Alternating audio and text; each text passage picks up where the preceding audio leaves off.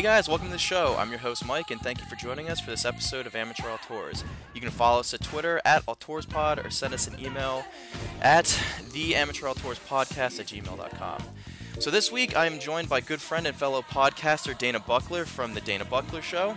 Listeners may remember Dana when he came back on the show back in June of 2018, where we had a great conversation about his roots in podcasting as well as all things movie. So Dana, welcome back to the show. It's so great to have you back on, and I appreciate you coming on in such short notice. Absolutely, Mike. I just want the listeners to know that I really enjoyed when you were on my show to do the in-depth Star Wars retrospective, and as far as the way I've got it written down here, you're actually due for one more episode. We still have to talk about Solo, but when you reached out to me for this particular topic, I said, absolutely, I'm in. I certainly have a lot to talk about when it comes to this particular film. So happy to be here. Thanks for having me back. And for any of the listeners that may not be aware, what is the Dana Buckler Show? And because your show has been going through quite the evolution and rebranding since the last time we spoke. Right. So the last time that we spoke, I was doing a podcast called How Is This Movie? Now, How Is This Movie? Just to read the title, you would think that it was just classic film review, when in fact, it was more of a film history podcast and film analysis podcast, really shied away from doing film review. I always felt a little bit constrained by the title of the podcast. I always felt like I had to do exactly what I just did right now, and that is explain why the podcast is called How Is This Movie, and when we don't actually really do film review. So that being said, I've always had it in the back of my mind that I wanted to rebrand the show. And so in late November, I recorded the 5th anniversary episode, which, by the way, thank you for being a small part of that. I recorded the 5th anniversary episode and decided that that would be the last ever episode of How Is This Movie, and rebranded the show simply The Dana Buckler Show. Now, the plan was to keep it status quo, just to keep the name, just to change the name and, keep everything the same. But, I've always got the wheels turning, and I'm always thinking about different things. And I thought, as you know, it is incredibly challenging to do podcasts by yourself. To do a solo podcast is a monumental endeavor at times. And couple that in with the amount of research that I would have to do with each particular movie that I was talking about, I thought to maybe, I don't want to use the term lighten the workload, but maybe give myself a little bit of a break and not go crazy, and maybe to lighten the workload just a little bit for me. And I thought about bringing a couple people on to discuss films a little differently than how I had been doing it. Instead of just doing just the basic history, I thought, why not do a little bit of the history and then bring people on that I thought would bring value to the conversation. And that's exactly what happened when I put a call out and got a few hundred people respond. And I settled on two people. One is Ashley Schlafly, and the other is Mike Scott. And I consider myself the luckiest podcaster out there to have found these two, because they're both absolutely terrific. And so you mentioned sort of how the show has evolved. Ashley and I tend to still focus on, a particular film, look at the history, and then really do an analysis of the film. And Mike is my co-host for a series called the 20th Century Movie Club. Now, the idea behind the 20th Century Movie Club was, it is 2019, I'm 40 years old, and there are so many movies from the 70s, 80s, and 90s that I absolutely take for granted. They're just classic films to me. But I realized that there was a whole generation that maybe hasn't even heard of a lot of the movies that we talk about. So I thought, why not come up with a concept where we recommend these movies? They're second nature for us to talk about them.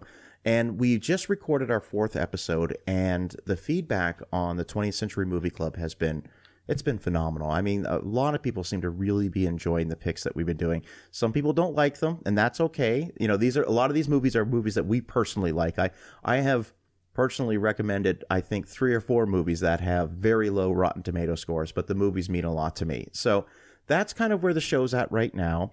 I still intend on doing the standalone solo film history episodes. I've got one coming up soon on the movie Speed, and there's a couple other ones that I'm kicking around, but I'm really happy with how the show has sort of evolved into this. And it's like I always tell anyone that's starting a podcast, your show will be very different down the road from how you initially envisioned it.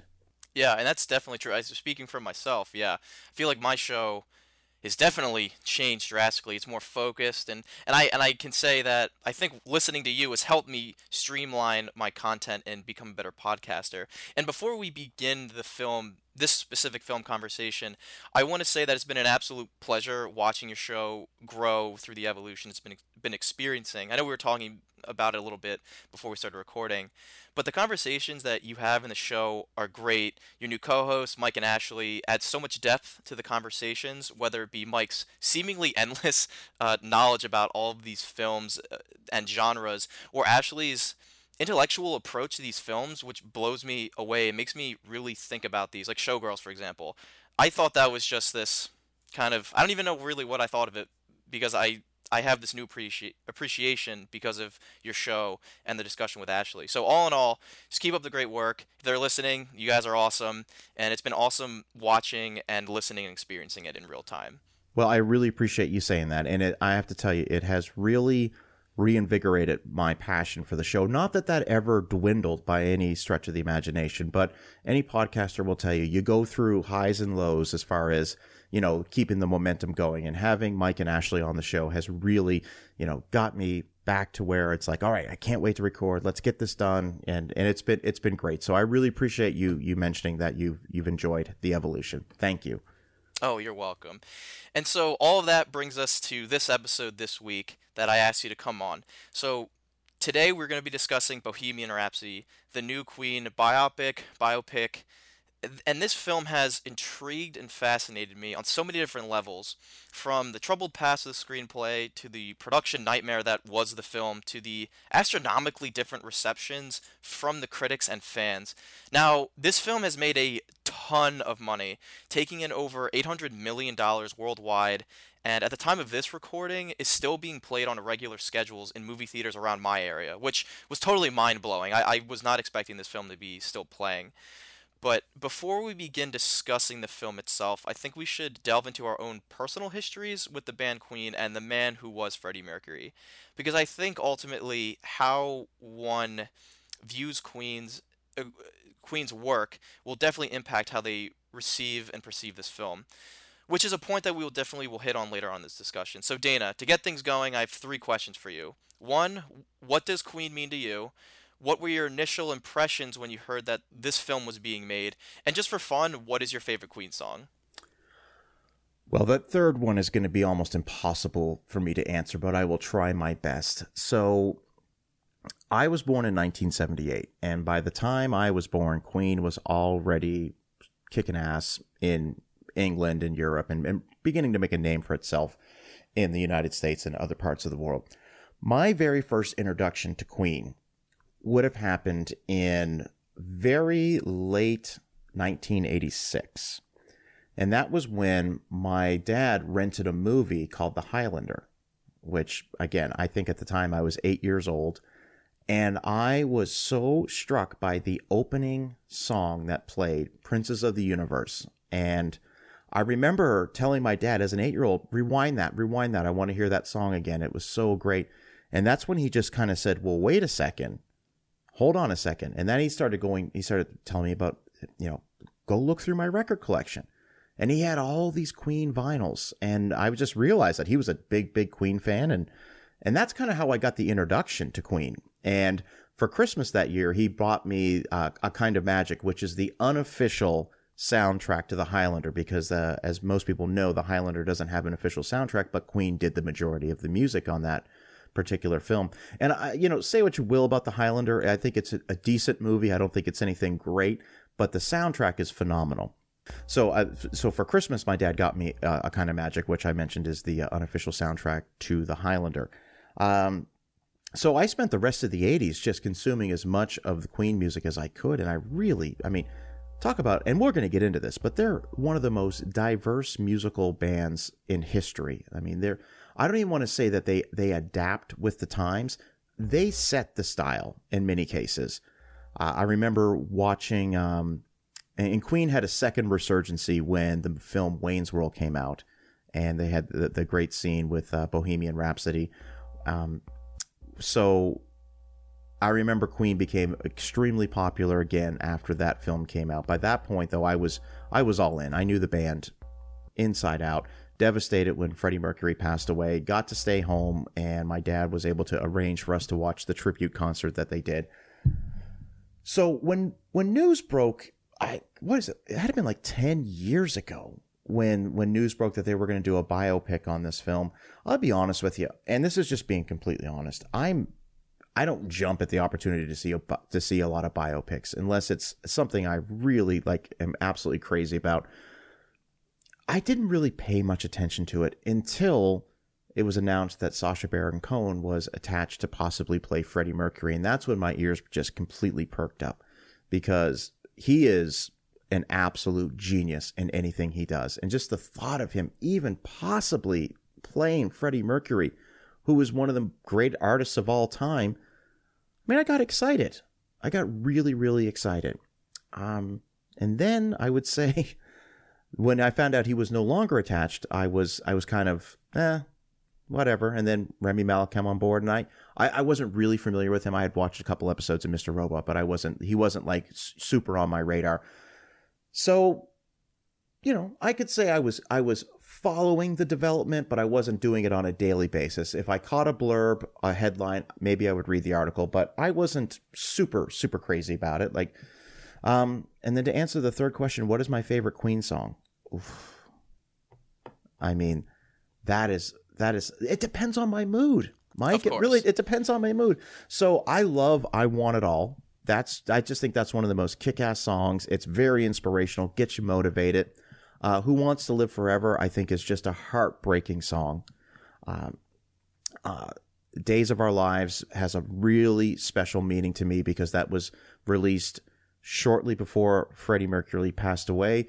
And it was one of those songs when my family moved from Canada to the United States and I didn't have any of my friends around me anymore. It was one of those songs that I would sort of just wallow in self-pity listening to. I like the big ones, We Will Rock You, We're the Champion. Those are great songs. But I would probably say I Want It All or Hammer to Fall are my two favorite Queen songs. Yeah, and it's one of those... I feel like that's a pretty bogus question because it's like, which one? There's so many different types of songs that, and like you said, they're such an eclectic band that have so many different styles. They have their roots in, classic rock or just in rock, and then they just kind of evolve into something completely different depending on their album. So, Queen to me is most certainly one of those influential bands for me at such a young age. When I look back at this time in my life, there are three bands that I consider formative in regards to music, and they are the Beatles, Green Day, and Queen. I was first introduced to Queen probably when I was 12 or 13 years old, and I've been slowly exploring their works ever since. In middle school and high school was the time where I mostly listened to their traditional work, so pretty much the Queen's greatest hits, volumes 1, 2, 3, however many there are, there's 1,000 of them now. But then in college, that's when I really began exploring the more underrated works. So things like their live performance albums and Freddie Mercury's solo career. I think, touching on that, I think Barcelona is one of the greatest songs ever had, especially with the mix-up, or the mashup with Freddie Mercury and an opera singer. It's just such a beautiful song. But my favorite song by Queen would definitely be a tie between Lazing on a Sunday Afternoon and Good Old Fashioned Lover Boy. Now, I don't think these songs are necessarily mainstream Queen, maybe Good Old Fashioned Lover Boy, but if you listen to them, they are very similar in style. And I think that I like these the most because of the personality that Mercury brings to these songs, or these specific songs. To me, they are very cheeky and fun, and I always feel that Mercury is singing to his audience and being fun with us during these songs. So I feel like that they are the essence of Mercury and his personality. So as for the film, my second question, I don't remember specifically when. It definitely wasn't 10 years ago, because I'm 23 now, so I was 12, 13, around the time of getting into Queen. So I wouldn't know anything about Sacha Baron Cohen. Didn't see Borat. I was way too young to be seeing any of his work, or even understand Ali G and any of that. So I didn't really know about that before this was released or announced. But whenever they released the press images of Rami Malek as Freddie Mercury in his attire and Live Aid, that's when I first heard about the film, and then shortly after, footage from Live Aid was leaked, and I think that was the first thing they shot was Live Aid. And Dana, I got to tell you, I was absolutely hooked at that moment. I was hyped before the hype train even began. I thought Malik looked amazing as Mercury, and Mr. Robot is one of my favorite shows, and it beats pretty much anything. I think it's perfect. It's like cinematic television. I think it's better than Breaking Bad, which is my second favorite show, and it's just a- absolutely amazing. But I'll do Mr. Robot later on as an episode maybe. But all in all, I was extremely excited to see this film. So now I need to ask you, when did you see this film? I saw this on a preview night. So, and I actually released an initial impression or first impression of the film, and I'll mention that again later on. But I had such a great time with that viewing. I had a great crowd of Queen fans, and I actually sat next to a woman who attended many Queen concerts, including the Madison Square Gardens depicted in the film. So we had a lovely conversation following the movie. My girlfriend was with me, and she was. I hate talking to people in public, and she was like, "Wow, I've never seen you like that before." So I need to. So Dana, when you eventually did see the film, what were your initial thoughts? Like right out the gate, right out of the movie theater. So, all right. So that's a very interesting question because I have to tell you, when the first trailers debuted for this film, I was impressed with how Remy Malek looked, and I thought, well, his mannerisms are just spot on. It's a brilliant 1-to-1 casting of Freddie Mercury, but I didn't want to see the movie. Oh wow! And I know that sounds crazy because I really really liked the band, and I was really worried that this was not going to be a movie that I wanted to see. I know that sounds crazy. I consider myself a diehard Queen fan, and I didn't want to see it in the theater, and I didn't see it in the theater. I only saw it 2 weeks ago for the very first time when it came out on video on demand. And I don't know if that answers your question as far as what was my first impressions of the movie, but my first impressions of the movie is that I didn't want to see it because I was a little bit concerned about how they were going to present the band. And I think I wanted to wait and hear the feedback. Like, yep, this is an accurate portrayal of what it was like to be a member of that band. And I had a coworker, and Rebecca, I think you're probably listening. She saw the damn movie 4 times in the theater. Like, she was obsessed with it. And she kept telling me, have you seen it yet? Have you seen it yet? And this is somebody who, when we were at work, before the movie came out, we would be talking about Queen, and I would be pulling up YouTube videos of watch this Live Aid. Here's Live at Wembley, 86, the entire thing. So like, we would constantly talk about the band and how great they were. And it puzzled her to death as far as, well, why haven't you seen this damn movie yet? And I just kept saying, I don't know why. I'm very trepidatious about seeing this movie. Well, I eventually did see it, and I think this is where we get into, our thoughts on the film. Yeah, and I think I can understand why people didn't want to see it, because for me, I thought this film was going to be R, and it was PG-13. That Yep. was ringer number one, that there were some troubled waters ahead, because someone like Freddie Mercury, who renowned for his private life of both very quiet but also flamboyant, throwing these ragers of a party. I think I was reading an article that he would have it reminded me of Wolf of Wall Street, except in his Yeah. mansion. Just like little people running around. They even have like a kind of a throwaway line in the movie, like invite giants and midgets and just invite everyone you can. We'll shake the tree and just see what falls out. And his parties were just wild, and I think that's what Sacha Baron Cohen wanted to explore more. Which, I don't know. I'll say it right now, and we'll probably get into it later on. I I think Sacha Baron Cohen's version would have been more focused, but I don't necessarily think it would have been a better movie. I don't know if that's a controversial claim. We never know because the movie was never made, and I don't know what the screenplay entailed. All I know is what he said on talk shows, just bashing Queen or the surviving members of Queen. But I can understand not wanting to see the movie for many different reasons. Also, you don't want to be disappointed. It's one of your favorite bands. It's so it's so formative for you. Like, you don't want to be disappointed by something like this. But for me, I was, like I said, I was extremely hyped when I left the movie. As anyone who listened to that review could tell, I must say, I think I was riding on a little bit of a high that makes me not want to listen to me talk again after that, because I think I was saying some things in the moment and not really thinking, which isn't necessarily bad, but I think essentially I was so excited because to me this was the closest thing to a Queen performance with Freddie Mercury I will ever see in my entire life. Which now we can start the discussion officially, and I think we should start with the positives because I feel like we're gonna have some critiques that need to be addressed as we go on. So for me, I thought number one, the cast was spectacular. Obviously, Rami Malek as Freddie Mercury, he embodies Mercury in this role. So I guess we can start with Rami Malek. I think that's the one point, if anything, to take away from this movie is Rami Malek. Rami Malek, Rami Malek. I don't think there's anybody, even those that are detractors of the film, I don't think there's one person that says that he has given a bad performance. I think he is unbelievable in this role, and I say that as a compliment. I mean, and listen, he's getting the accolades to back it up. He's won a Golden Globe. He's nominated for an Academy Award, and I saw Freddie Mercury on screen, and the best parts of him on screen were, and we'll talk about the ending. We'll talk about the ending in a little bit, but to see him just in everyday life. I mean, to see him on stage, I've seen enough Freddie Mercury videos and DVDs and things like that I've seen Freddie Mercury the performer, but I want to see Freddie Mercury the person outside of the spotlight.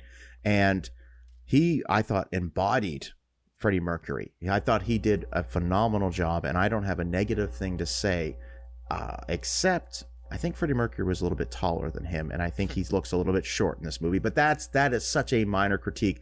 I thought he nailed the role, so that is absolute high marks for me. Yeah, and just the level of detail that Malik really wanted for this role. I mean, he's American, so he had to have the British accent, which Americans can't really. It's either hit or miss with an English accent, and he gets it right. But he thought, the accent isn't enough. I have to go 110% with this. So he got movement coaches. He got he had a vocalist. Now it wasn't his voice, obviously, but which I guess I want to ask you about that after this point. It wasn't, but he had I was watching. I have this film on Blu-ray, so I was watching the behind the scenes, and he had a vocal coach because they knew going in that they were obviously going to dub him, but they didn't want it to look like he was mimicking. So he was singing throughout the film, so they got just even the detail of the vocal cords moving, so it didn't look like he was mimicking, which I thought was utterly amazing, that detail. But I want to ask you, now that it just came into my head, because Brian and I actually had a discussion about this on one of our previous episodes. Do you mind that he was dubbed over? Did it bother you? Did it take you out of the moment? Because I think in this day and age of Hollywood, actors, it's this whole vanity thing that actors are going to sing and they're just gonna go for it, even if they can't sing, even if they're not classically trained. Well, that's a multi-part answer. You asked me, I'm reminded of a movie that came out in the 1980s called La Bamba, which starred Lou Diamond Phillips as Richie Valens. And I remember, if you go back and watch that movie now, he's clearly lip syncing. In fact, the band Los Lobos actually filled in and did a lot of the vocals for Richie Valens because they didn't have decent audio recordings to dub over. But it's very clear that he is not the one singing. It's very clear that he's lip syncing. And that took me really out of it. Now, you fast forward to Bohemian Rhapsody. Well, Rami Malek, he just so embodied the persona of him, and so, his mannerisms, everything about him. You kind of have to use Freddie Mercury's vocals on that one because nobody else sang like that man. Nobody had the pitch, the range, everything that man did. He was so one of a kind that I think it would have been an insult to Freddie Mercury to not use his vocals. So that's my personal preference on that. And I didn't realize what what you just told me about the vocal coach and the fact that he actually sang just so they could mimic everything. So like I applaud that. I applaud that, and it's flawless. I mean, it's 1-to-1 flawless. If you would have told me, hey, that was actually Rami Malek singing, and I've been like, wow, he does a great Freddie Mercury, because nothing about it seemed to me that it was lip syncing, except the fact that no one can duplicate Freddie Mercury's vocals. Yeah, and because one of these things we talked about, and I think it just goes into the actor. This is all about the performance. It's not about him. I always took I took the performance as, this is a tribute to Freddie Mercury. This isn't Rami Malek saying, I won an Oscar. This is about a man that has impacted billions of people with music. And Brian and I talked about this on our episode of The Young Girls of Rochefort, the French New Wave musical. Excellent film. Highly recommend it. But half of the actors, even Gene Kelly's in the film, and he's dubbed over. I mean, it's obviously in French, but he can speak and sing in French. But the point is that it's not about the actor. It's about the overall product of the film. And I think that didn't bother me going in. I knew as long as Rami Malek performed, it wasn't going to bother me. So it didn't bother me. So that kind of concludes my whole take on Rami Malek as Freddie Mercury. Absolutely amazing. I think he deserves the Oscar. And any more closing thoughts on Malek as Mercury? No, but I do have one follow-up question to something you just said there. So no more thoughts on Rami Malek. He was excellent. I have to ask you though, did you see Vice? I the did Christian not. Bale, Dick Cheney movie. Okay. I saw a lot of behind the scenes, and I saw Sure. a lot of interviews for it, but I did not get around seeing it. So I did see that movie. Ironically, I saw it in the theater, and I actually have a movie theater rant episode planned to come out. Oh, Dana, you and your movie theater experiences. Yeah. But this is going to be a different theater rant story than anything you've heard before. But that being said, and this is not a discussion about the movie Vice. I'll save my thoughts for that episode. But I would be surprised if Christian Bale didn't win the Academy Award.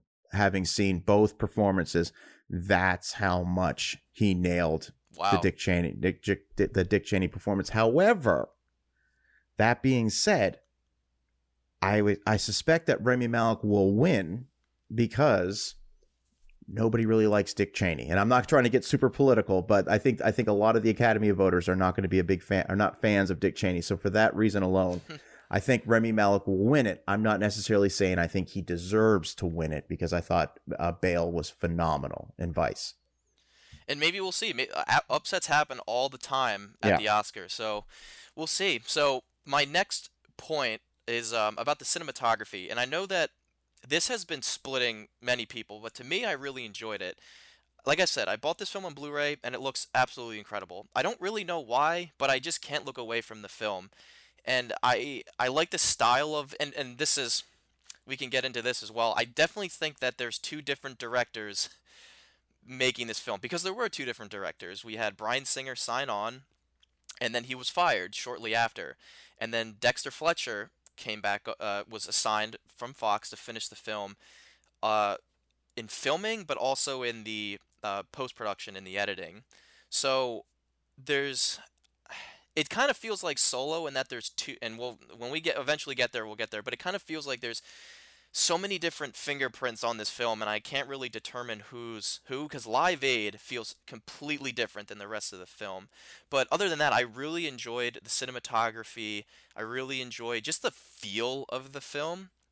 So that's kind of with me. My two biggest points are Malik and the cinematography. What about you? Did you have any thoughts on the style of this film?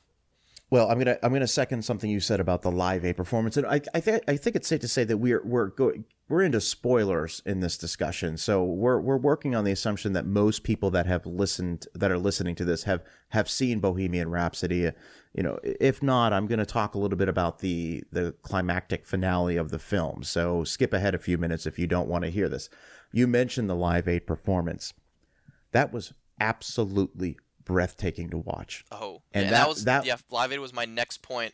to discuss with you. But yeah, let's. But I want to say, like, that felt and looked so authentic. And so I believe if you would have told me that they filled Wembley Stadium up with 10 or 20,000 extras and went out and did that, maybe they did. I don't know. I'm assuming most of it's CG. I know, I'll tell you when you're okay. done. But if you would have told me that they would have had at least a few thousand extras in there just to film it, I know they would have had to have CG. The Wembley's too big to fit that many extras in there, but that was exhilarating to watch that performance. And I had seen it. I had watched it on YouTube on my TV 100 times. So, and the fact that they did the entire concert, that the entire 20-minute performance was fantastic. But you're talking about specifically the cinematography.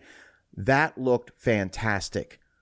Almost every other performance that Queen gives in that movie looked cheap and green screen to me. And I'm wondering if it's something that, I wonder, is this Bryan Singer? Because I know they did Live Aid was the first things they shot. Was that Singer? Did he have that? Did he have a part in that? And was that Dexter on the other end? Because I was not impressed at all with any of the other, like when they were in big performances, like at Madison Square Garden and a different. I thought it looked very, very cheap, and so I'm very mixed feelings about the cinematography and the layout of. Just specifically talking about every time the band was performing. Yeah, and specifically, so I'll talk about the rest of the performances. I think cheap is is a good way to describe it. I felt like they weren't explored enough. Like there's the whole it's all in montage, which yeah. They toured a lot. They went to a lot of different places, but these big shows like in Rio and Madison Square Gardens where they are points and points of focus on the film, they kind of feel rushed along and just kind of swept under. I understand the montage that's needed when they go across like the Midwest and all these different places to all the different songs. I like that, but it definitely did feel very rushed, and that's kind of my we can get that starts teasing the critiques of the film. But specifically with Live Aid, I've seen Live Aid or Queen's performance of Live Aid many, many times. My favorite moment of pretty much any live concert is the note heard around the world. His AO. I absolutely love it. It's in the trailer, and they know that I love it because that's like heavily everywhere, and it's throughout the entire film, which is odd to me because they tease it at it's one of the places they were at. I forget which montage, but they did the beginning of AO, and I was like, well, that's kind of weird. I feel like that should happen at the end, but the level of detail for Live Aid. So okay, so I'll tell you how they did film Live Aid. So because it looks absolutely incredible. I was watching this with my mom on Friday night, and she said, "Wow, did they actually fill Wembley up?" I'm like, no. And the only reason I know this is because I watched how they did it on the behind the scenes.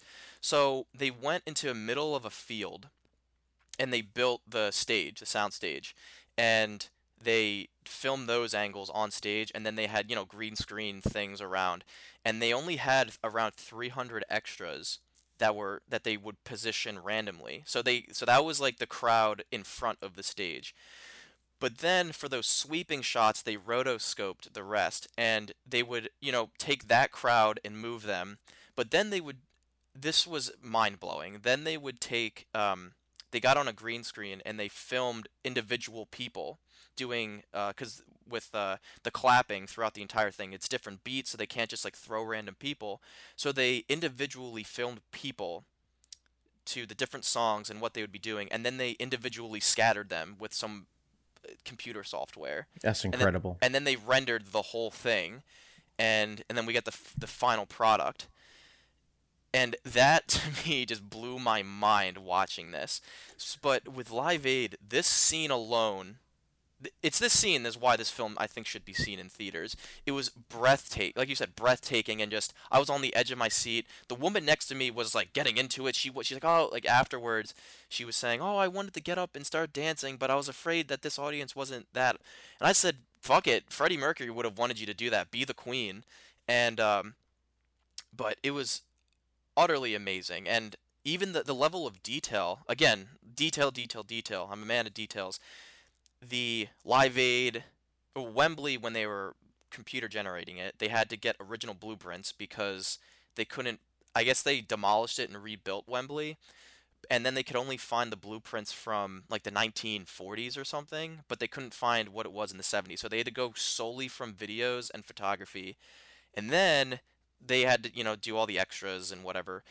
But then even so much as in the stage, the lighting, they said that the lighting wasn't spectacular since it was a charity concert. They didn't want to really go all out with this expensive lighting. So they was just bare minimum stage and daylight. So they had all the whiteness. They had people on the scaffolding just randomly. Like people, when they watch the film, they might think like, oh, that's just kind of people that were there. No, you can see it in the background of Live Aid of just these dudes in jean shorts and boots hanging out. The beer and the Pepsi cups on the piano, even as much as like when they go in and he warms up and with the piano and he's tuning the piano, it's just utterly amazing. And then you get into the movements of Freddie Mercury, just how he's moving when he's flirting with the camera. The attire of the whole band. They said that they had to go to America to get the pants and the boxing shoes. They got the original shirt that Brian May was wearing. It was incredible, utterly amazing. The one I actually highly suggest watching Live Aid side by side. It's on YouTube, and they did cut out "Crazy Little Thing Called Love" in the beginning of "We Will Rock You," which they did film, and I understand why they cut it because the whole time Live Aid is at a 12 out of 10, and for some reason "Crazy Little Thing Called Love" in the beginning of "We Will Rock You" kind of dips it to like a 9. It's still incredible, but it goes on a little too long, so I understand that because they go out on the highest of highs. So Live Aid was utterly amazing, and then the credits roll and we have "Don't Stop Me Now," and man, I was just going with it for the whole time, and that's I think why I was on that high leaving the film. Well, see, that I agree with you. I agree with everything you said about the last 20 minutes of the movie. In that it was, I mean, that's the way you end a movie, especially if you're in for the millions and millions of Queen fans out there. That is a crescendo to end all crescendos. But there's still another hour and 40 minutes of that movie that we have to talk about. I absolutely love the final 20 minutes of it. Where I start to really get in, I'm sure we're going to get into where I start to get into my issues is with the rest of the movie. And that's the problem. That's my next point. We'll get right into our critiques. But before we move into the critiques, I wanna ask you, Dana. We mentioned earlier that the reception to this film is critics don't like it and fans love it. And I want to ask you, is the hatred for this film warranted? Because this is a question that I cannot get an answer from anyone that I ask. So currently, just kind of the basic stuff, like a quick Google search. This film sits with a 1 out of 4 stars from RogerEbert.com, 61 on Rotten Tomatoes, a 49 on Metacritic, but the fans on IMDb have it an 8.2 and an 88% on Rotten Tomatoes. So let me ask you real quick, do you think that, I don't want to say who's right, because I don't think anyone's really right. Where would you more inclined to agree with, I guess is the better way to answer that, or to ask that? I would be right smack in the middle. As I see a lot of merit in this movie, and I think it's a movie that if you're a fan of Queen, I think you should watch it. But I also think you should be prepared to, I can't really use the word underwhelmed because the ending is so fantastic. But I think if you are a Queen fan and you are wanting to really learn a lot about the band, I think you're going to walk away a little bit disappointed. But I don't think that it deserves the hate. The 1 out of 4 stars. But I mean, listen, movies are art is subjective, and we all have our own opinions. But that being said, I think I would fall squarely in the middle, right down the center, because I think there's great in this movie, and I think there's a lot of head scratching in this movie at the same time. Yeah, and I think I would also land in like the moderate zone, but probably going more towards the fans' agreement. But for me, why the hatred from the critics really intrigues me is because I feel like it extends far beyond just dumping on the movie. I have actually stopped following specific critics on Twitter and social media because they were attacking people that really did enjoy the film, which is weird because they're attacking their own audience. Yeah. Now, if there is a pet peeve of mine, it's when people attack me personally and as a movie buff for my taste in films. I don't understand this logic of politicizing movies between critics, in that if you like or dislike the movie, then there must be something wrong with you. And we talked about this in June too. This point came up, but I hated it when my dad did it following his disdain for La La Land, and I fucking hate it right now. So I really don't. Why do you think these critics are so harsh on this film? Well, here's the thing. I can tell you, I have an idea, but we live in an age where there's so much out there. There's so many critics out there. You have to stand out. You have to make a name for yourself. And there's no better way to make a name for yourself than to create controversy. And you look at some film critics out there, they've made a career out of being negative when everybody else really likes something. So, I mean, that's one theory. I maybe it's me and I hate to say this is going to sound so crazy, but maybe as I'm getting in my old age, as I'm almost 41 years old, I don't even know now why people. Mike, I'm going in a few different directions here because I'm just really starting to overanalyze the question. And the thing is this. It doesn't bother me if people don't like the movies I like. It doesn't bother anymore. It used to bother me a lot. I used to defend movies to the tooth and nail to the end, but now it doesn't even bother me anymore. But that being said, the question you specifically asked me is why do I think these guys hate this movie so much? Is that essentially the question you asked? Yeah, pretty much. Man, I don't know, because I can think of 10 movies that came out this year that I thought were far worse, that I think critics were far more generous to. Mm-hmm. So I think it's kind of an enigma. I really don't have a definitive answer for you, except to say to you and to anyone listening, it's okay to love something that people hate, and it's okay to not like something that people love. I mean, that's just the world we live in now, and you're going to get attacked for your beliefs no matter what they are when it comes to movies, because some people are going to love it, some people are going to hate it. It's how you choose to handle it, I think, is the only way to move forward. Yeah, and I think a big motto that I try and live by in life is don't be an asshole. And yeah, that's the key. And I think just a lot of these people are they love being assholes, and yeah. and I definitely was like, when these critics make these claims like, how could anyone like these movies? And I was just like, but you have to, as a critic, you should understand, like, art's subjective. I mean, you don't have to like something, but don't attack me, because it's when it becomes personal is when I get offended. I don't care if people like a movie that I like, or they like a movie that I dislike. I don't think anything's wrong with them. I'll try and understand it more. But again, it goes back to that life motto: don't be an asshole. So that's kind of a big reason why I was so intrigued by this film, because I started getting attacked because I liked this movie. What do you mean by you were getting attacked? Give me an example, because I'm curious now. I mean, maybe not me particular, but okay. So I was when this film came out, I was just browsing through Twitter, and this guy that I actually kept following, he said, "This is my reaction when I'd seen Bohemian Rhapsody," and it was like some Andy Samberg, like with the face distortion thing, and then there was like all these comments of just the comment thread, and I was reading them, and people kept saying like, yeah, anyone that likes this movie, they're just part of the dumb masses. This is what the critics said. I was like, dumb masses? And then even people were saying like, what do you mean, the dumb masses? It's just it's a populist film. And he said, well, people just, it's kind of like what my dad said when I said La La Land was okay, or I kind of liked it. He's like, oh, it's very condescending. Of like, it's okay, you just don't know movies, and that's why I'm here, is to bestow knowledge and enlightenment upon you.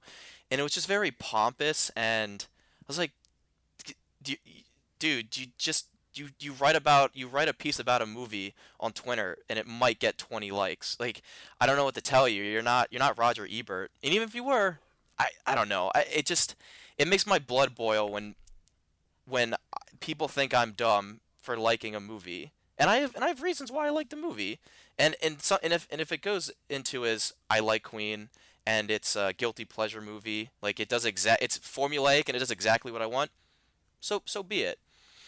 I am the biggest fan of The Force Awakens, and it is not cool to like that movie anymore. Really? And I think it's people because these Twitter social media trends, that's become a populist film now. So is just like Bohemian Rhapsody. I want to tell you with the coworker, eventually I saw the movie. She was asking me all the time, well, did you see it? And I finally walked into work one day. I'm like, just casually taking a sip of my coffee. I'm like, so I watched Bohemian Rhapsody last night.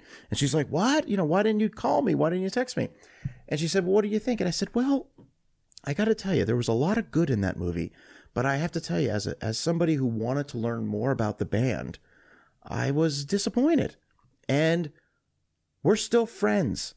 We're still friends. It's completely okay. Like she knows that I thought the movie was extremely watchable and enjoyable, and I thought for having it was almost a 2 hour and 20-minute runtime, I thought the movie flew by, and I was genuinely interested in what I was seeing on screen.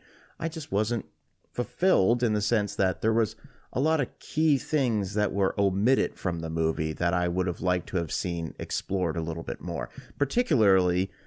And I'm not sure. I don't want to overreach as far as how you have this episode outlined, but particularly the film ends Live Aid at 85. There's another 5-6 years that I would have liked to have seen explored a little bit more. And who knows? Maybe they will. Maybe the popularity of this film will, because there's still a lot of story left to be told, in my opinion. Oh, but that being said, it's not a bad movie. And it's okay to like this movie. It's okay to like any movie. It's such a, Mike, it's such a strange world we live in now, where you get attacked for just the littlest things. It's just, and I say this as somebody who's very, very much on social media all the time, but tries to stay as positive as possible. I think the most controversial thing I've tweeted in the past year was that I will, instead of watching the Oscars this year, I'll watch a couple of the Oscar-nominated films that will be awarded during the commercial break, for the categories that will be awarded during the commercial break. But that's all for nothing now, because the Academy has reversed course and they're going to show all the awards on air now. Anyway, but I'm sorry, we could do a whole episode about exactly. social media. And it's something so trivial, and that's like the last thing movies are great. Like, obviously we've dedicated so much of our time towards movie, but in the end of the day, like, a movie's just a movie. It's art that we enjoy. This is a hobby that we like. But that's kind of, that's an awesome tangent that we just went on, but and it's related, but we can reel it back a little bit. We can going into our critiques of the film. So I think my big critique is that I think that this film is unfocused, and it's definitely flawed, but it's mostly unfocused, in that it doesn't know if it wants to be a Queen film, a Freddie Mercury film, so it goes straight in the middle, and it suffers because of it. So, Exactly. So what? And then I guess another thing that I have is the timeline. Did this bother you that they were changing events around? For big one that a lot of people are saying, or pointing out, is that Freddie Mercury wasn't diagnosed with AIDS until, I think it was like 2 years after Live Aid. To me, my opinion on the matter with biopics is that it doesn't matter to me. I feel that if you really want to get an accurate depiction, go watch a documentary. I'm willing to give films creative liberties to a point, as long as they get the spirit correct. And I feel like in this case, I feel like that spirit is mostly there. That's kind of my opinion, because it didn't bother me. I'm going to slightly disagree with you on the timeline thing. Particularly, he was diagnosed. If I've read it correctly, and if history is correct here, he was diagnosed in 1987 and didn't share the information that he was sick with his bandmates until a month or two before he passed away. The fact that they decided to have him announce to his band that he's HIV positive, while they're rehearsing for Live Aid, that's done to really send the band off on this, epic conclusion. When in reality, I mean, they did an amazing performance at Wembley Stadium a year later. Queen live at Wembley. It's a 2 hour long concert. It's amazing to watch. I was bothered by that in the sense that this just goes back to what I'm going to say. Like, you left off 6 more years of this incredible band's journey, of this incredible man's journey, this incredible band's journey. So I thought that was a little bit. I disagreed with that. I thought I was a little bit. I wish they would have continued to tell the story. So I disagree with you slightly on that one. I understand that. Yeah, listen, it's a movie. You've got to take creative liberties. You've got a band that released 15, 16, 17 albums, amazing films, tons of hit songs. Every member of the band had an incredible journey, and you got 2.5 hours to tell that story. You've got to condense it. I totally get that. That's the one thing I think they would have. You could have just put in a title card at the end. There could have been a different way to handle that. I think. I think it. I don't know if it lessens the impact of the final performance for me. I know it's supposed to really amp it up for everybody. Like, this is them going out on top. It's if you don't know Queen, if you don't know the band, and you've seen this movie, you may be left with the impression that was the last time they ever performed, because he said, "I'm sick. This is it. We've got to perform." And so that, to me, I thought that was a little bit. I think they could have gone in a different direction with that one. That's my critique of it. Yeah, I think ultimately another reason why it doesn't bother me is because Queen's well, I want to say the survivor members, because everyone except Freddie Mercury is still alive, but Brian May and Roger Taylor, they were like fingerprints, or I don't know about fingerprints, but they were heavily involved in every aspect of this. That the reason the Sacha Baron Cohen project fell through was because they didn't agree how the portrayal of Freddie Mercury. Also, I think they wanted to be in the movie. They wanted to be more of a Queen film. I think a big point of contention was the original screenplay. They wanted Freddie Mercury to die at the end of the second act, and then the third act would be Queen rebounding from that. And Sacha Baron Cohen was like, "No one gives a shit about you guys, and it won't make a fun movie." And then that's when the project officially fell through. But well, that's an interesting thing. If I could just interrupt just for a second there, because my one other little point of contention I had about the film, it goes directly to what you just said there, is I don't feel like I learned anything about the other members of the band. And if they made that decision to scrap the idea of Mercury passing away 2/4 into the film and then focus more on the band, I'm not sure they accomplished their goal in the sense of getting to know the band a little bit more, because I didn't know anything about them. And that's another thing. This was it goes, and you brilliantly assessed it when you said you don't know if this is a Queen movie or a Freddie Mercury movie, and they just go right down the line, and both parts suffer. So that's a really good point you brought up there. But I learned fuck all about the band. It's just odd because the band was so involved that they have to sign off being like, this was fine, like that change is okay. And going back to that Live Aid being diagnosed with HIV, and then since they're ending with Live Aid, I feel like it's a lose-lose, because another question I have is about the depiction of his sexuality in this film, is that I feel like if they didn't even mention HIV outside of him, the dramatically coughing into a tissue and there's blood, I think if they just left it at that, just insinuating that he's sick, I feel like people would be like, this is disrespectful, like this was something that ended this was so big in his life. So it's one of those things that, I mean, I can give it to the film, but I can concede why it would definitely it can bother someone, and that can be definitely a big nitpick. So I guess that goes into what I just mentioned.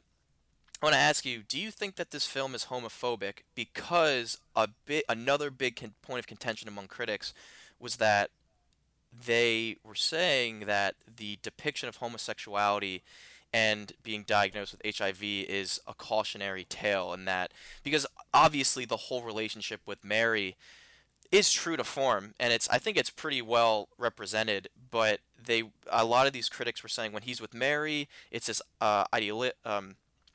this very great representation of his life's going great, but then once he starts, going down that path with homosexuality, he starts abusing drugs, he starts going out to these gay bars, he contracts HIV, and and then at the end of the movie, he gets rid of Paul, and he kind of has his comeback. So I have my opinions if the film's homophobic or not. What about you, Dana? Well, this is interesting territory to go into as Mm-hmm. far as I honestly didn't think about. I didn't watch the film as a cautionary tale about what it was like to be gay in the 1980s, because that was a first of all, it wasn't as nearly as widely accepted as it is today, and it was something that unfortunately had to be kept in the shadows. And the AIDS crisis, which I'm old enough to remember, back then, that it was, I mean, it was terrible. It was they didn't have any answers. I mean, it was a terrible, terrible experience. Yeah, and going on that, my mom, actually, when we were watching this, the scene when he was being diagnosed with the blood test, my mom was saying she's been a nurse for 40 years, and she was saying, I remember this time. She was in her early 20s when all these on the HIV/AIDS patients were coming in, and she's like, it was scary. Like, we didn't know what was going on. We didn't know how it was transmitted. We just knew that it was drug users and homosexuals were coming in with HIV, and we were scared. And I think I don't think that this film was homophobic. When I was watching it, I didn't go into the film with this idea. I know that people were they were saying a lot of things that the trailer didn't represent his sexuality, which I thought was a weird critique because it's a trailer, it's not the film. Yeah. It's a minute 30, 2 minutes. It's just supposed to get you hooked. And so I didn't really start reading these critiques until after, because I saw it preview night. So I started reading them as the film started being widely released. For me, with Paul's character, and I think that's another thing that they changed. They obviously needed a villain in this film, and I think he definitely was a bad influence, as Brian May quotes. But I mean, he did, because I think from what I understood, he was definitely withdrawn in his own private life when he wasn't throwing these parties, and Paul was definitely that bad influence, and they were sexually involved, and he was threatening to blackmail him with these exploits, because yeah, like you mentioned, homosexuality in this time was very in the shadows and not very public. And I've been in relationships with toxic people, whether that's acquaintances, friendships, um, like actual relationships. And this depiction is how I just viewed between Freddie and Paul was toxic. And Freddie was a lonely person. I feel like that this film really got that message well enough. In that one of the big parties that he throws that we mentioned earlier, when he says they say money can't buy happiness, but you can certainly give it away. I think that that's such a throwaway line, but it's very telling of Mercury's life, and that he wanted to give this appearance of I'm happy, and he's surrounding him. So he's trying to fill this void in his life. And so Paul, I never took as this is like such a homophobic character. I just took it as a toxic person in his life that actually existed. And then we get Jim Hutton, which I wish he was more represented, because at the end of the film, he is a gay man and they have a healthy relationship. And then me knowing the history, they were together until Mercury's death, and Jim Hutton actually wrote a book about his relationship, Mercury and Me, which I definitely want to read, because he wrote it as a form of therapy and coming to terms with Mercury's death. And I hear that's the story that it's very. I was reading reviews, critically acclaimed. Very. If you want to know about Freddie's private life, that's the book to read. Yeah, and that's another thing that they just kind of.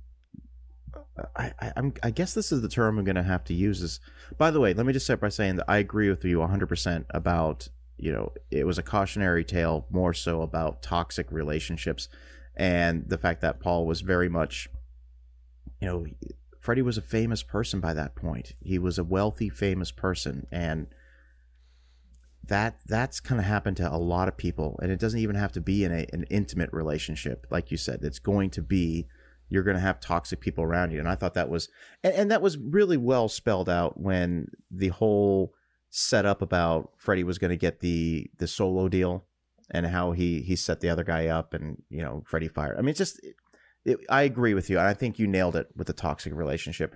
But to touch on the Jim Hutton thing, this movie glosses over a whole lot of stuff. It omits a whole lot of stuff, and it glosses over. We see Jim for 6 or 7 minutes, if that, in one part of the film, and then we see him for the last, 3 minutes of the movie when he meets Freddie's parents.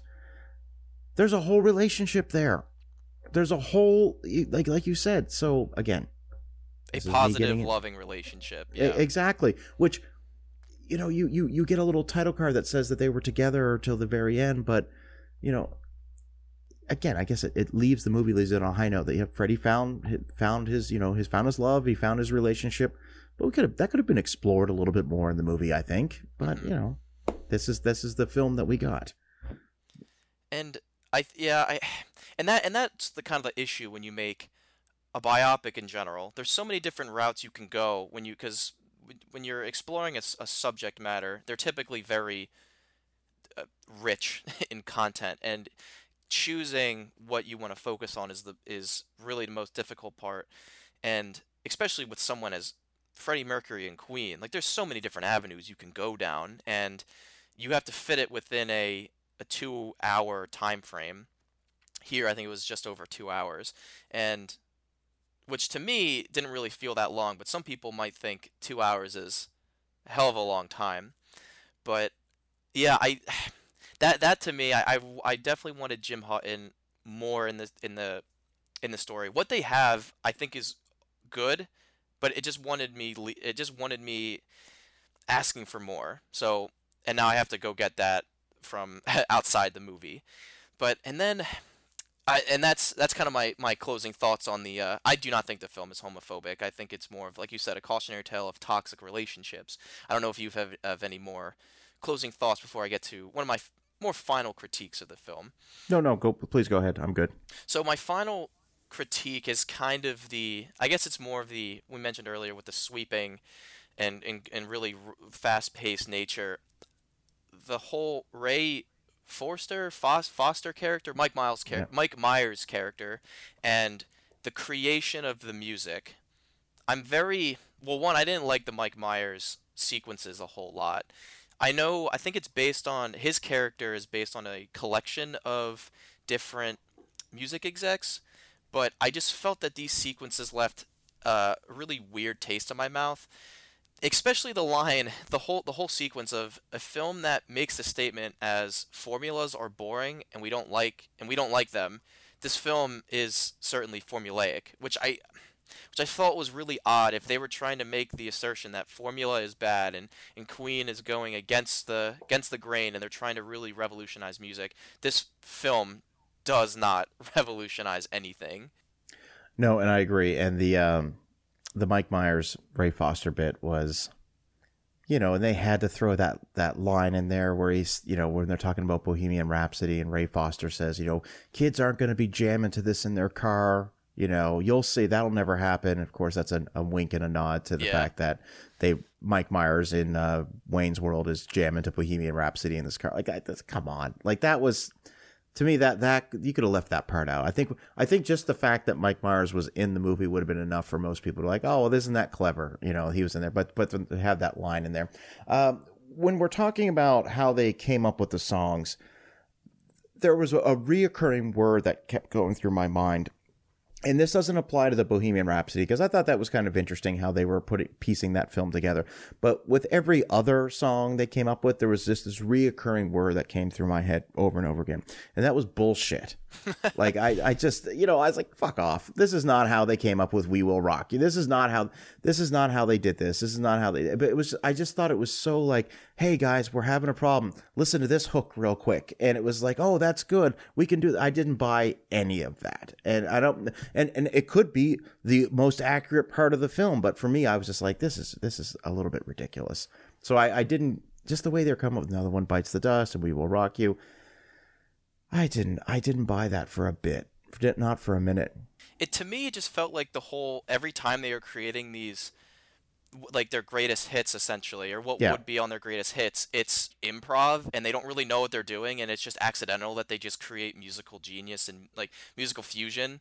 And like when they're just like putting random like stuff throughout, which I thought was like really weird. Like, I'm like, okay, I get it. You're trying to get that they're really different and they're really trying to push the bounds. Like they're swinging the amp back and forth and they're putting quarters on the drums and they're like putting like lampshades on the mics and stuff. Like if they actually did that, that'd be cool. But it never happened throughout the entire film.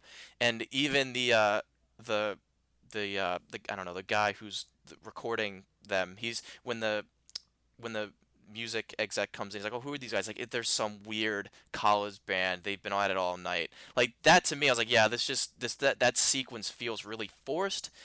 The one that had my eyes rolling was Another One Bites the Dust. When we go from the scene of Freddy shows up late, he's drunk, he's high, and they're all fighting. It's this big moment, and then John Deacon is just riffing. You're like, "Oh, yeah, that riff's really That's awesome. exactly what I'm talking about. Did you write Yep. that?"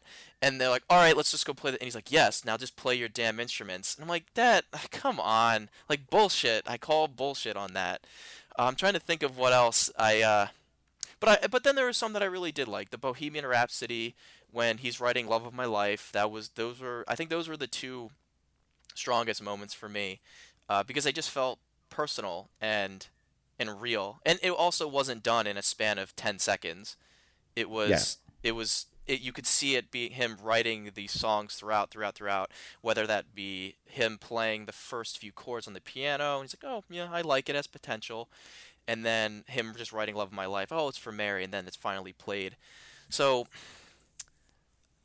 it was I wish there was more nuance to the film ultimately.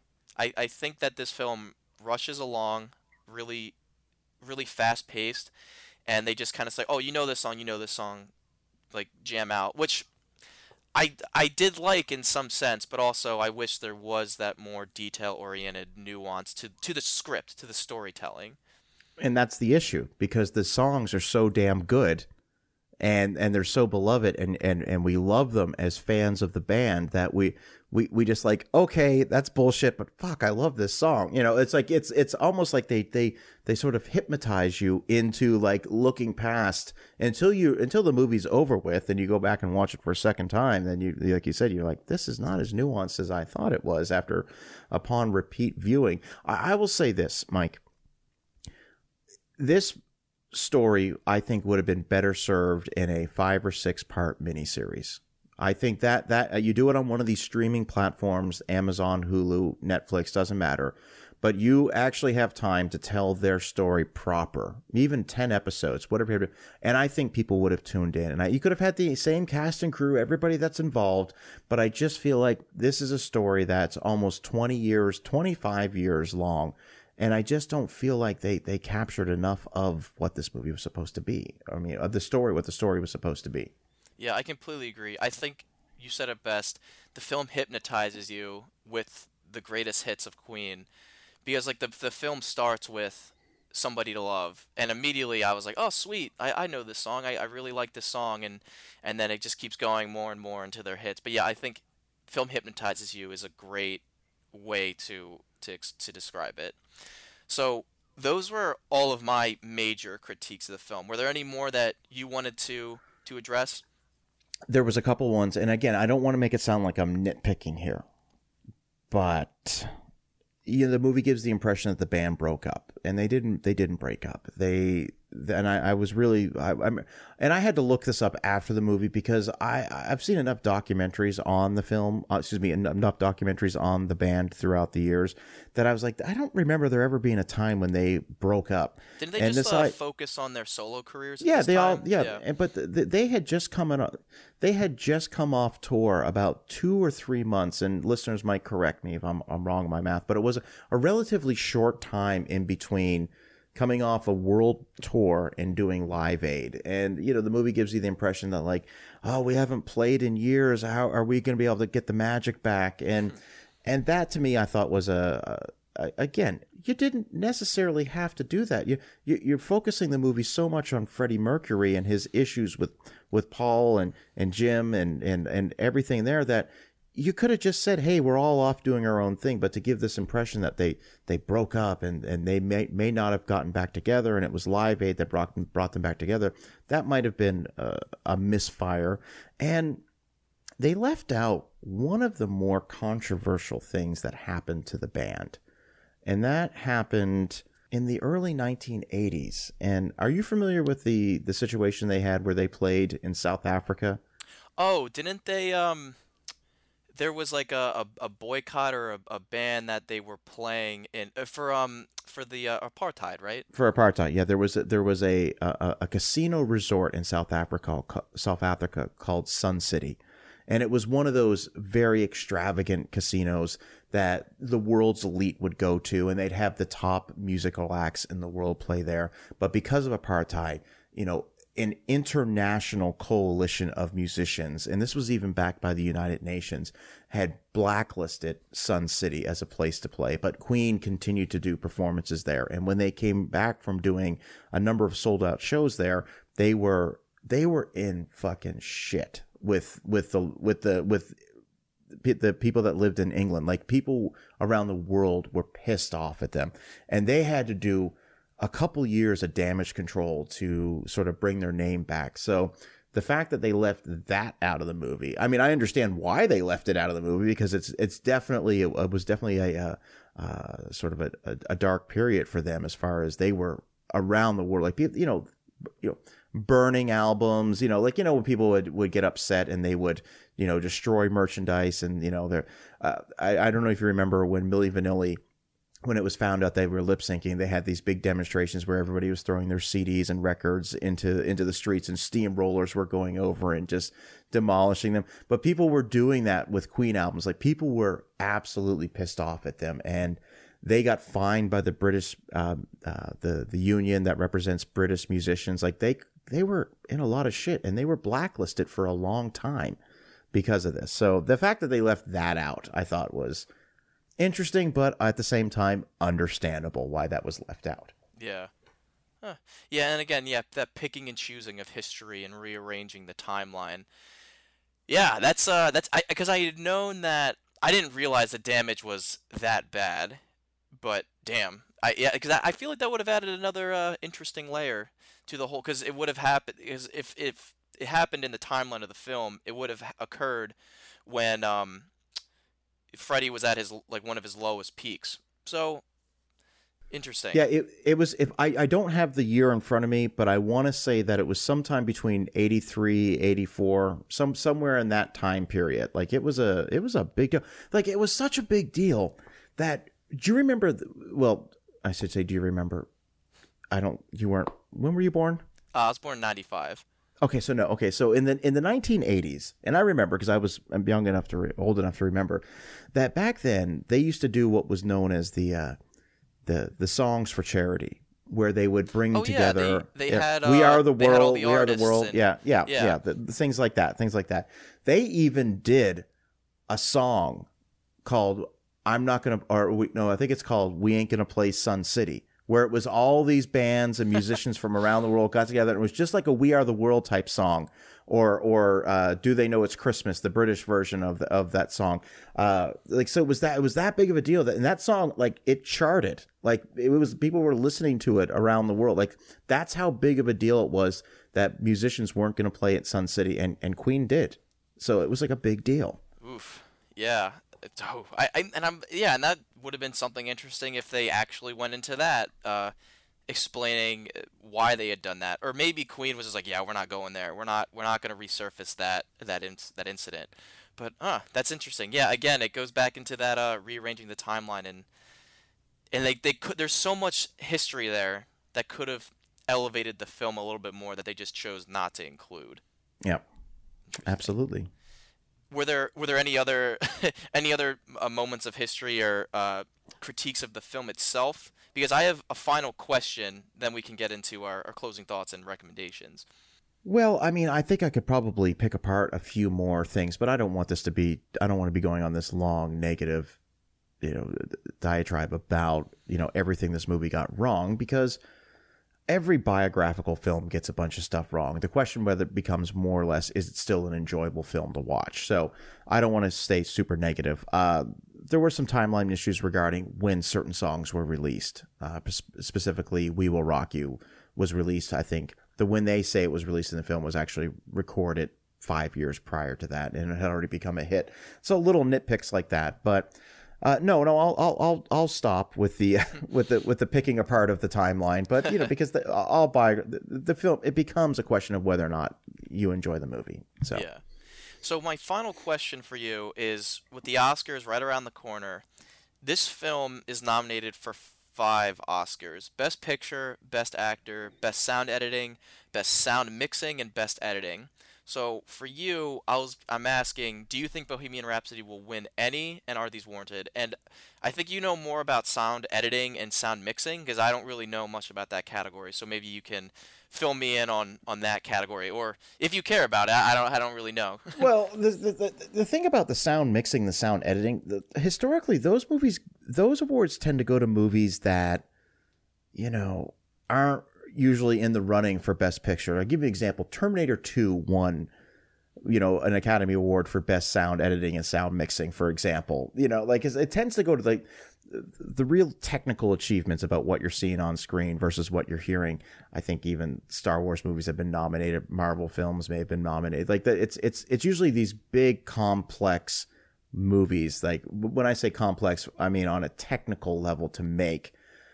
So having said that, I do believe that Bohemian Rhapsody could absolutely be in the running for sound mixing, simply on the fact of how flawlessly they pulled off just the lip syncing alone. To me, and I know that's crazy, but so I would say that one. We've talked about Best Actor. I think he is going to win, even though I think Bale probably deserves the Academy Award slightly more. Best Picture.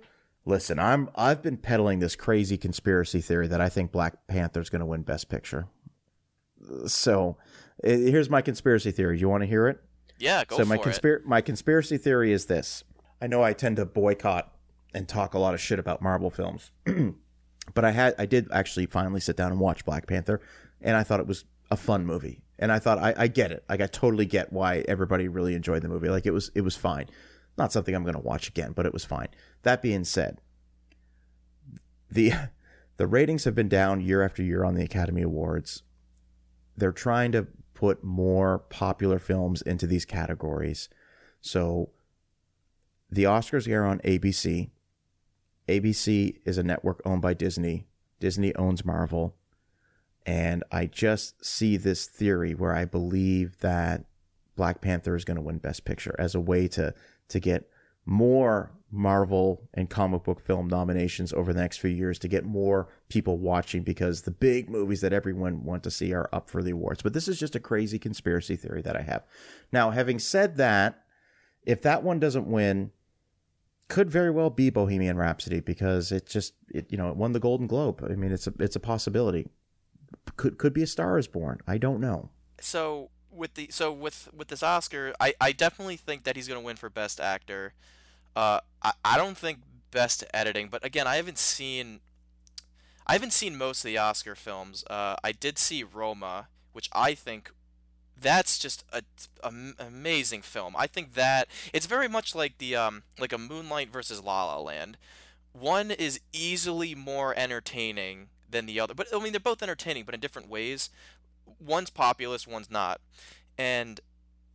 but Moonlight is a far superior and far more important film than La La Land. Here, I think Roma, I mean, I haven't seen half of those films, so I'll admit that, but from what I had seen from Roma, that is such an important film and such an achievement in filmmaking that I'm hoping it wins based on what what an Oscar represents.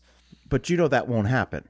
Oh yeah, I know that's what you're hoping, and I'd be hoping that too. My only regret was I didn't get to see Roma on the big screen. Yeah, I saw it on a 60-inch flat screen, and that's the best I was able to muster. Yeah, same. And if that doesn't win cinematography, I mean, what are we doing? But that's a whole nother discussion. We should, if we would have had enough time, we should have done an Oscars preview show. So yeah, I mean, that would have been interesting. Maybe next year, but I think the only one that's kind of, I don't want to say warranted, because I don't really know about or sound editing and sound mixing, but definitely Best Actor.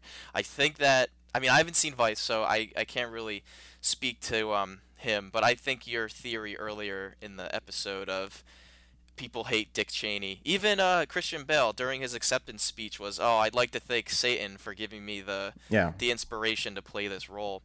But with Best Actor and Rami Malek, I just keep thinking back to, like, this is a career-defining performance, and I keep thinking back to actors like Tom Hanks in Forrest Gump, or Daniel Day-Lewis in anything he does. When you don't see the actor, you see the person, and I think that's most evident in. I mean, I don't. Forrest Gump to me is another flawed movie, but it's a good movie, but it's flawed. But Tom Hanks is utterly amazing in that film, and I see a lot of parallels between the two actors in that I just saw the character. I didn't even see the actor. So I'm hoping. I mean, I also like Rami Malek, but also Christian Bale is kind of due. He's been beating himself up literally for an Oscar. But these were both very physical roles, in that Christian Bale gained a shit ton of weight, and Rami Malek had the performance aspect as well. So it could be a coin toss. But also haven't seen Vice, so maybe when I eventually see it, obviously way after this, maybe I'll be like, yeah, we'll see if it was a warranted or if it was a steal or not. We'll make that decision later on. My 10-second review of Vice for those who haven't seen it is that if you don't find politics interesting, you're going to be bored to tears with this movie, because this film, it is directed by Adam McKay, who did The Big Short, which is such a fun, fast-moving, entertaining movie that's really funny. This movie is very methodical, slow-paced, and again, I stress, if you're not into politics, if you're not interested in politics, you can skip it because you will be bored to tears. That being said, I really like the movie. Interesting, because I heard a lot of mixed reviews as well about Vice. But I did want to see it, and that was another one of those trailers that really I don't like saying that trailers. I like trailers. Well, I don't like trailers, but when a trailer really does hook me, but that's its job. It's supposed to hook me. But these two trailers definitely got me going. I think it was because of the music, because obviously here we have Queen, but in Vice it was The Killers, The Man, which is such a great song. But yeah, so that's my Oscar predictions. I think it's only going to win Best Actor, but we'll see. We'll see whenever the Oscars roll around if I'm correct or not. Absolutely.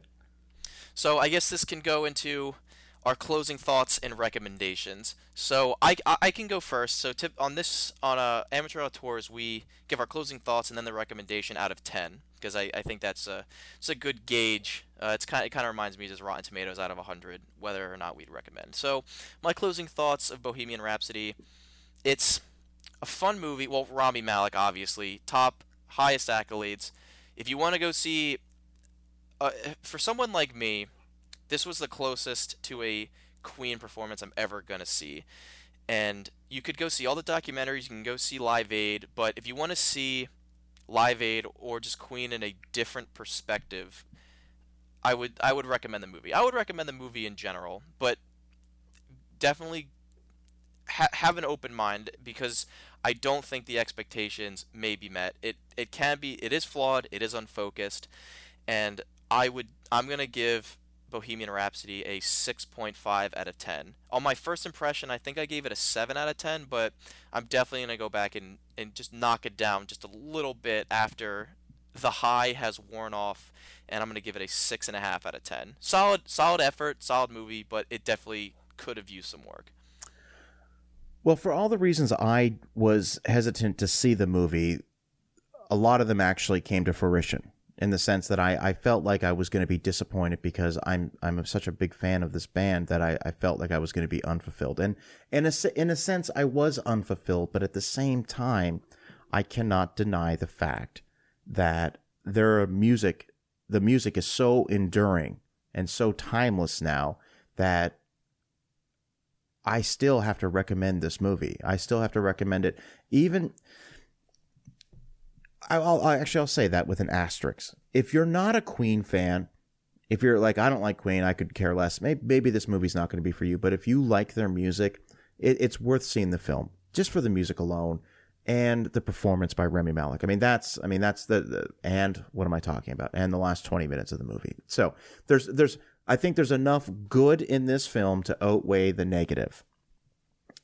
That being said, this is like any other biopic. It picks and chooses the narrative. It picks and chooses what it's going to leave in and what it's going to leave out, and certainly plays with the facts a little bit. So I would give it a 5.5. It's just a slight, if 5 is just a perfectly average movie, I'm going to give this 5.5, maybe a 6. Maybe a 6. Yeah. It's definitely worth to watch just for the last 20 minutes alone. And I think that's a completely fair assessment of the film. And so that concludes our discussion of Bohemian Rhapsody. Dana, thank you once again for coming back, especially on short notice. I wasn't sure how your schedule was going to work out, but I'm super glad that we could sit down and have this discussion. Absolutely. Listen, I'm happy to do it anytime, man. Just let me know. And I've got a couple things planned to talk to you about. We'll talk about it off camera. But listen, thanks for having me on. Listen, anytime, happy to be on there and happy to be on the show. And I look forward to being back again soon. All right, perfect. And anyone that wants to listen, you can go check out Dana at the Dana Buckler Show, and I'll post your Twitter as well in the description and all of that stuff. So, everyone, thanks for listening to this episode of Amateur Auteurs. If you like what you heard, give us a review, whatever, on whatever listening platform you have. Follow us at Twitter at AuteursPod, or email us with any questions, comments, or concerns. So, we'll see you next time, guys. Thank you. Thank you for listening to this episode of Amateur Auteurs. Cover design was created by Sarah Jacobs. You can find more of her work at our own site and Instagram, Digital Adventures. Opening and closing theme, Dreams, was created by Joachim Carid, which was found using a Creative Commons search. As a small plug, go check out both Joachim's and Sarah's work. They really deserve it. All content discussed and shown is the property of their respective owners and is used under the Fair Use Act, Section 504, C2, Title 17. Thank you for listening to this week's episode. We are working hard to bring you all new content and episodes. So thank you again, and we'll see you next time.